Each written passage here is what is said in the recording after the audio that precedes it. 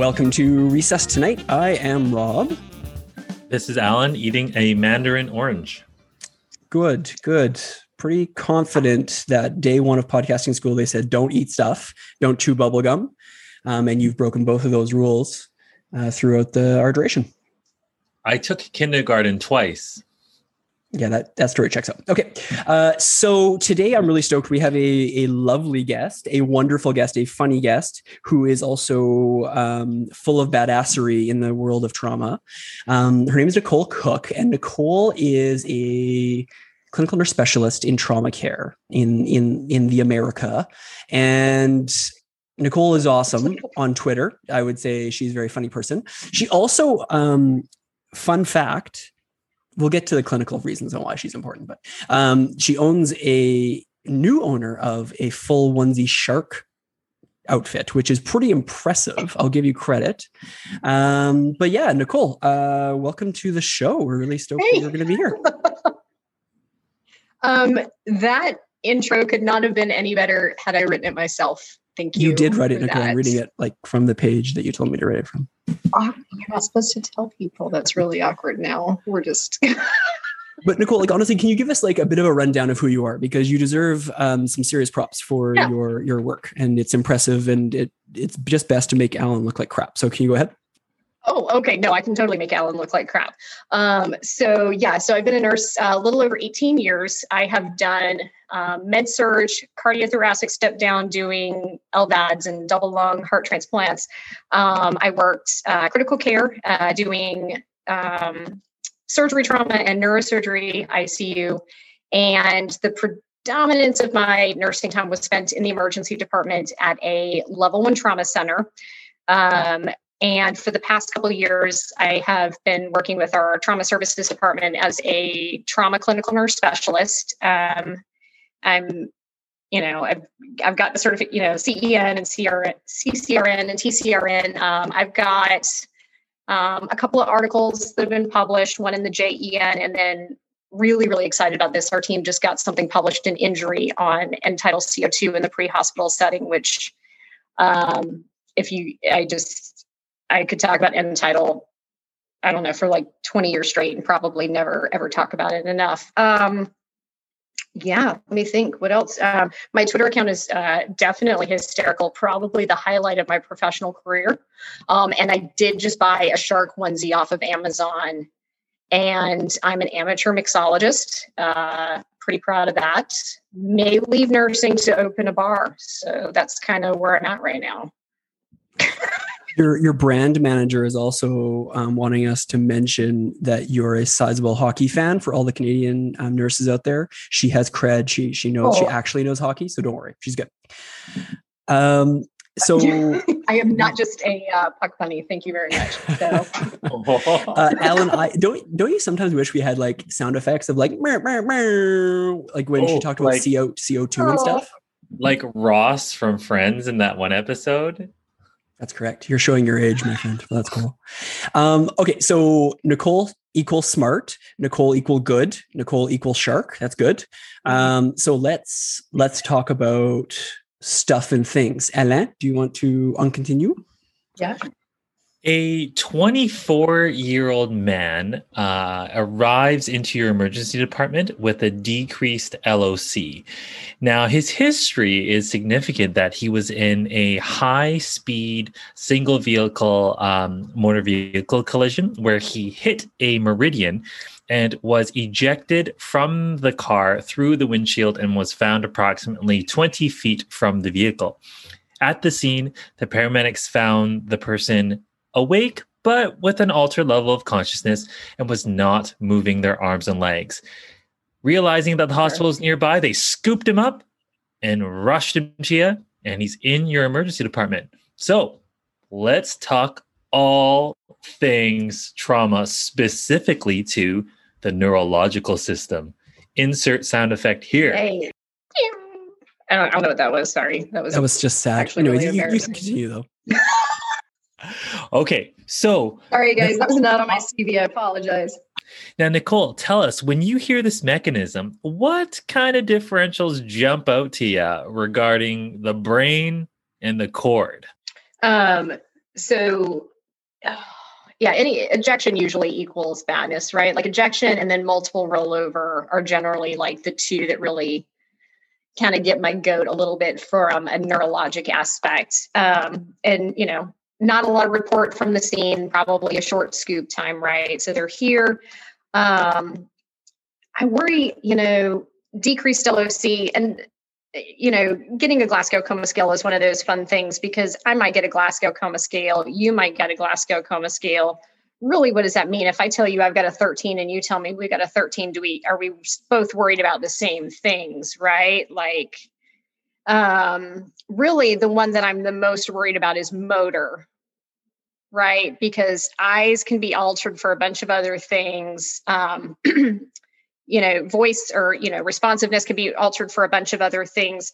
But man, the minute you tell me they're posturing or something like that, your motor score is the one that is most associated with your poor outcomes. So if you're going to tell me a GCS, I'm going to want more than the actual number. I'm going to want to know kind of what that breakdown is and which one of those three components actually really sucks the most. It's so funny you bring that up with the Glasgow Coma Scale. Here's another Alan's soapbox here. I went back and actually read the original paper. I think it was from like the 50s or 60s or something like that. And the Glasgow Coma Scale was never intended to be just one number. It was supposed to be this is the patient's Glasgow Coma Scale, E2V1M4. It was always to be read out like that. But we just say GCS 15 for everyone who's in head trauma. Anyway, that was just Alan's soapbox out there. But anyway. So Rob, I have plenty of soapboxes. I'm pretty. So Rob, you were a medic, so you saw this before in the past, and then you transitioned your career to an emerge nurse. So when you hear this story, how did you organize your primary survey? Like, how did you get on top of this patient? Like primary in the field? Sorry, primary in the emergency department. Sure. So for me, primary service guy, I'm concerned. I'm with Nicole, 1,000% on that motor score. I'm really concerned about that because that's actually going to dictate how I'm setting up this feller in the trauma bay, whether I'm setting him up for load and go or whether I'm setting him up to hang around for a bit, right? I mean, I don't want him getting comfortable in my emerge. I want him getting comfortable in an operating room is where I want him getting comfortable. And so I'm going to be setting up for movement. We've talked about this a million times, setting up the portable monitor as opposed to the bedside monitor and not getting too comfy and getting into a chair and charting and all that kind of stuff. That's kind of where my brain goes with that. But Nicole, I mean, I think one subsect of this I really am interested in from your perspective is, what about the small site, right? Like we can get into the cool stuff. Yeah. Like let's drill an ICP bolt in this guy and all that kind of cool stuff. That's really sexy, fun things. But like, what are the basics that you are teaching on a daily basis in your role?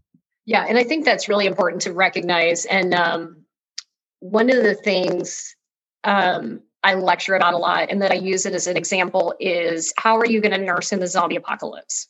Like, are you going to have toys? Are you going to have bells? Are you going to have whistles? Are you going to have a monitor? You're going to be extremely limited. And then, this is kind of the way we have to think, because we get really reliant on our cardiac monitor and all of our toys and our tools. And really the essentials of nursing and the essentials of trauma nursing are the absolute basics. No matter where you work, no matter how big your shop is, it absolutely goes back to the basics, because the basics are what is at the end of the day will potentially save your patient. But if you miss the essentials, that is what will kill your patient.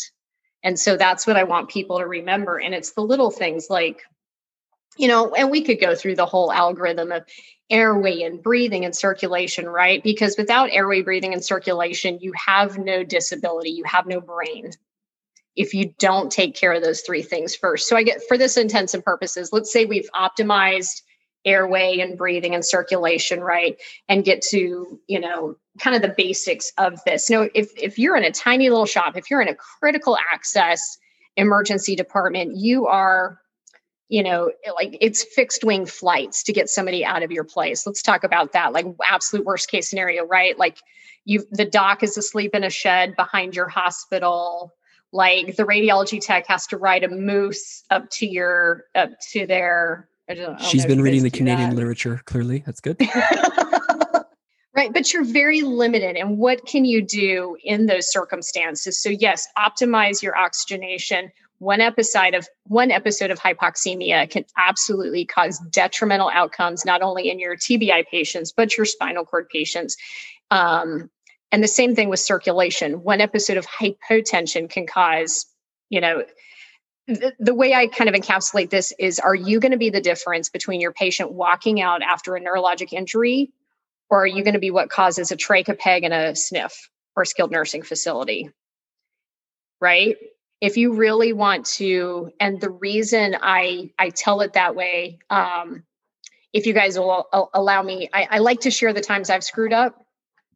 And I did have I think that's the way we make ourselves vulnerable when we teach, right? Like, hey, look, the awesome llama with the really cool Twitter account who loves hockey and has a shark onesie also screwed up once as a nurse. So you too, my friend, can absolutely make an error. But yeah, years and years ago, I had a neurotrauma patient that was brought to me, and what happens after your patient gets intubated? Everybody disappears, and you're by yourself, right? Foley and CAT scan and MRI, and my ABG needs to be drawn, and my labs have hemolyzed and have to be drawn again. Y'all know what I'm talking about, right?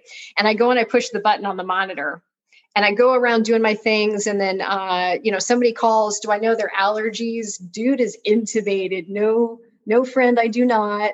But, let me do some things. And then, and I go back and my monitor has not run a pressure. So what do? I push the button again, because ta-da, that's what we do. We love a monitor. So I push the button again, and I go call respiratory for my ABG, and I go call and fight with the lab about my hemolyzed specimen. And I go find a Foley buddy. Did you guys ever have to have a buddy to put in a Foley for my sterile, right? We didn't have buddies for that. No, hard no. Oh yeah, no, we had Foley buddies to watch our sterile, technique. It was great. So anyway, so I get all done. It didn't help, so we stopped doing that. But I go back and my monitor still has not run. So what I do, I push the button and then I watch the monitor, because if I watch it, it'll run this time, right? And you guys can all hear this in your brain, right? It's like tick, tick, tick, tick, right? As it's deflating, tick, tick. And I'm just sitting there because I apparently have all the time in the world to watch this monitor go. It's like tick, tick, tick, tick. And then it gets down really low. And then the algorithm and the machine goes, well, gee, they must be hypertensive. Let me inflate up to 220, right? So then it goes all the way up, and then it's tick, tick, tick, tick, tick, tick. And y'all, I mean, what was that? What was that guy's pressure when it was done running, right? It was enough. 60. Okay. It was not enough.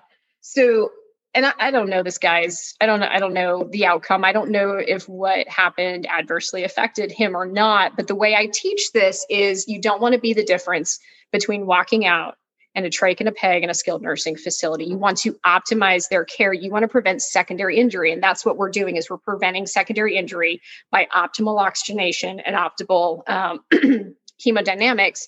And the quandary in that in trauma is, in your trauma patients, we always teach permissive hypotension, right? A systolic of 90 makes us happy. We don't want to pop the clot.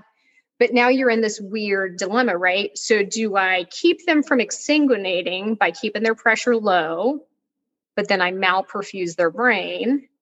Or do I jack up their pressure, perfuse their brain, and make them bleed out? And that's an individual question. Each patient needs to be looked at differently. But I'm going to tell you what, if you optimally perfuse their brain and then they die, then what do you do with that, right? It's exactly right. That's a huge ethical discussion. That's one of the fun things of neurotrauma. And by fun, I mean, not fun, but it's one of those things to discuss. You have to discuss it with your team. What is our goals? We have to optimize their bleeding status, and then we can address their brain. So that's that's my big first thing. Optimize your oxygenation, optimize your blood pressure. Any shop anywhere can do this to the best of their abilities. I think my second thing, though, and you guys, I'm sure you guys have some strong feelings on this too, is repeat neuroassessments. Especially, and how much they get done or don't get done. Yeah, you guys feeling strongly about that? You do it once and you chart it and you walk away. Is that how that works? No, I think I might be wrong. I think we might need a couple more. Oh, okay. Times. Okay, never mind. I don't. Yeah. Okay. Good to know. Yeah. So really, yeah, and this is the way I kind of teach it too. Is in the emerge, right? I'm calling it emerge now. We don't call it emerge in the States, but I guess in Canada, write a moose and call it the Emerge. What do y'all call happens? it in the US? In my place, we call it the ED or the ER, but I like Emerge, and I'm going to actually make that like a national movement down here in the States. I think the other thing we need to remember, now that I just went off on that tangent and I'm trying to remember where I was going with that. Oh yeah. So NeuroChecks. You don't just, I mean, let's be honest, in the Emerge, we throw like a toe pain sometimes on a full monitor and set that pressure to cycle Q30, right? Because we're just, yes. Okay. I hear people nodding. We do multiple vitals because we trend them. We don't always just care so much about the one set of numbers. We care about how they change over time. I want people to think about their NeuroChecks, specifically their Glasgow Coma Scale, broken down into 3 parts, right, Alan? And their pupils. I want them to think about those as their brain vitals. Because really, if you think about it, those are legitimately kind of the vital signs of your brain. Your heart rate and your blood pressure tell you from a cardiovascular perspective how you're doing. Your GCS and your pupils tell you how your brain is doing. And if they start to look terrible, then maybe we are not doing the right things and there's something else we need to do. And I think it sounds really simple and really silly, but that's a gap that I see is repeat NeuroChecks, especially in busy EDs, busy shops, things are going on. And especially if that patient's just now been intubated and they're just kind of chill and they're out on propofol or whatever you guys, use, you might have to go wake them up to get a decent neuro assessment. And let's be perfectly honest, how tough is that in an ED? Is that optimal? Is that always something that's the easiest thing to do? And so depending on your shop and what you've got going on, that's a discussion you've got to have with the provider, either with neurosurgery or whoever's admitting that patient. Hey, do I need to wake them up every hour to get a proper set of NeuroChecks? Now, God forbid if they're in your place that long, right? Because if we're talking a critical access little tiny place, like somebody needs to be out back, like winding up the propeller and like, let's go. Because we do not need to be there that long, but heaven forbid if it's a snowstorm, something's happened, something's crazy, you can't get transport. They're stuck in your department and they're not transported out. You have got to accurately monitor those NeuroChecks, that Glasgow Coma Scale, those pupils, and you've got to tell somebody if they become terrible, because that's the difference between continued monitor in the ICU versus an operative approach.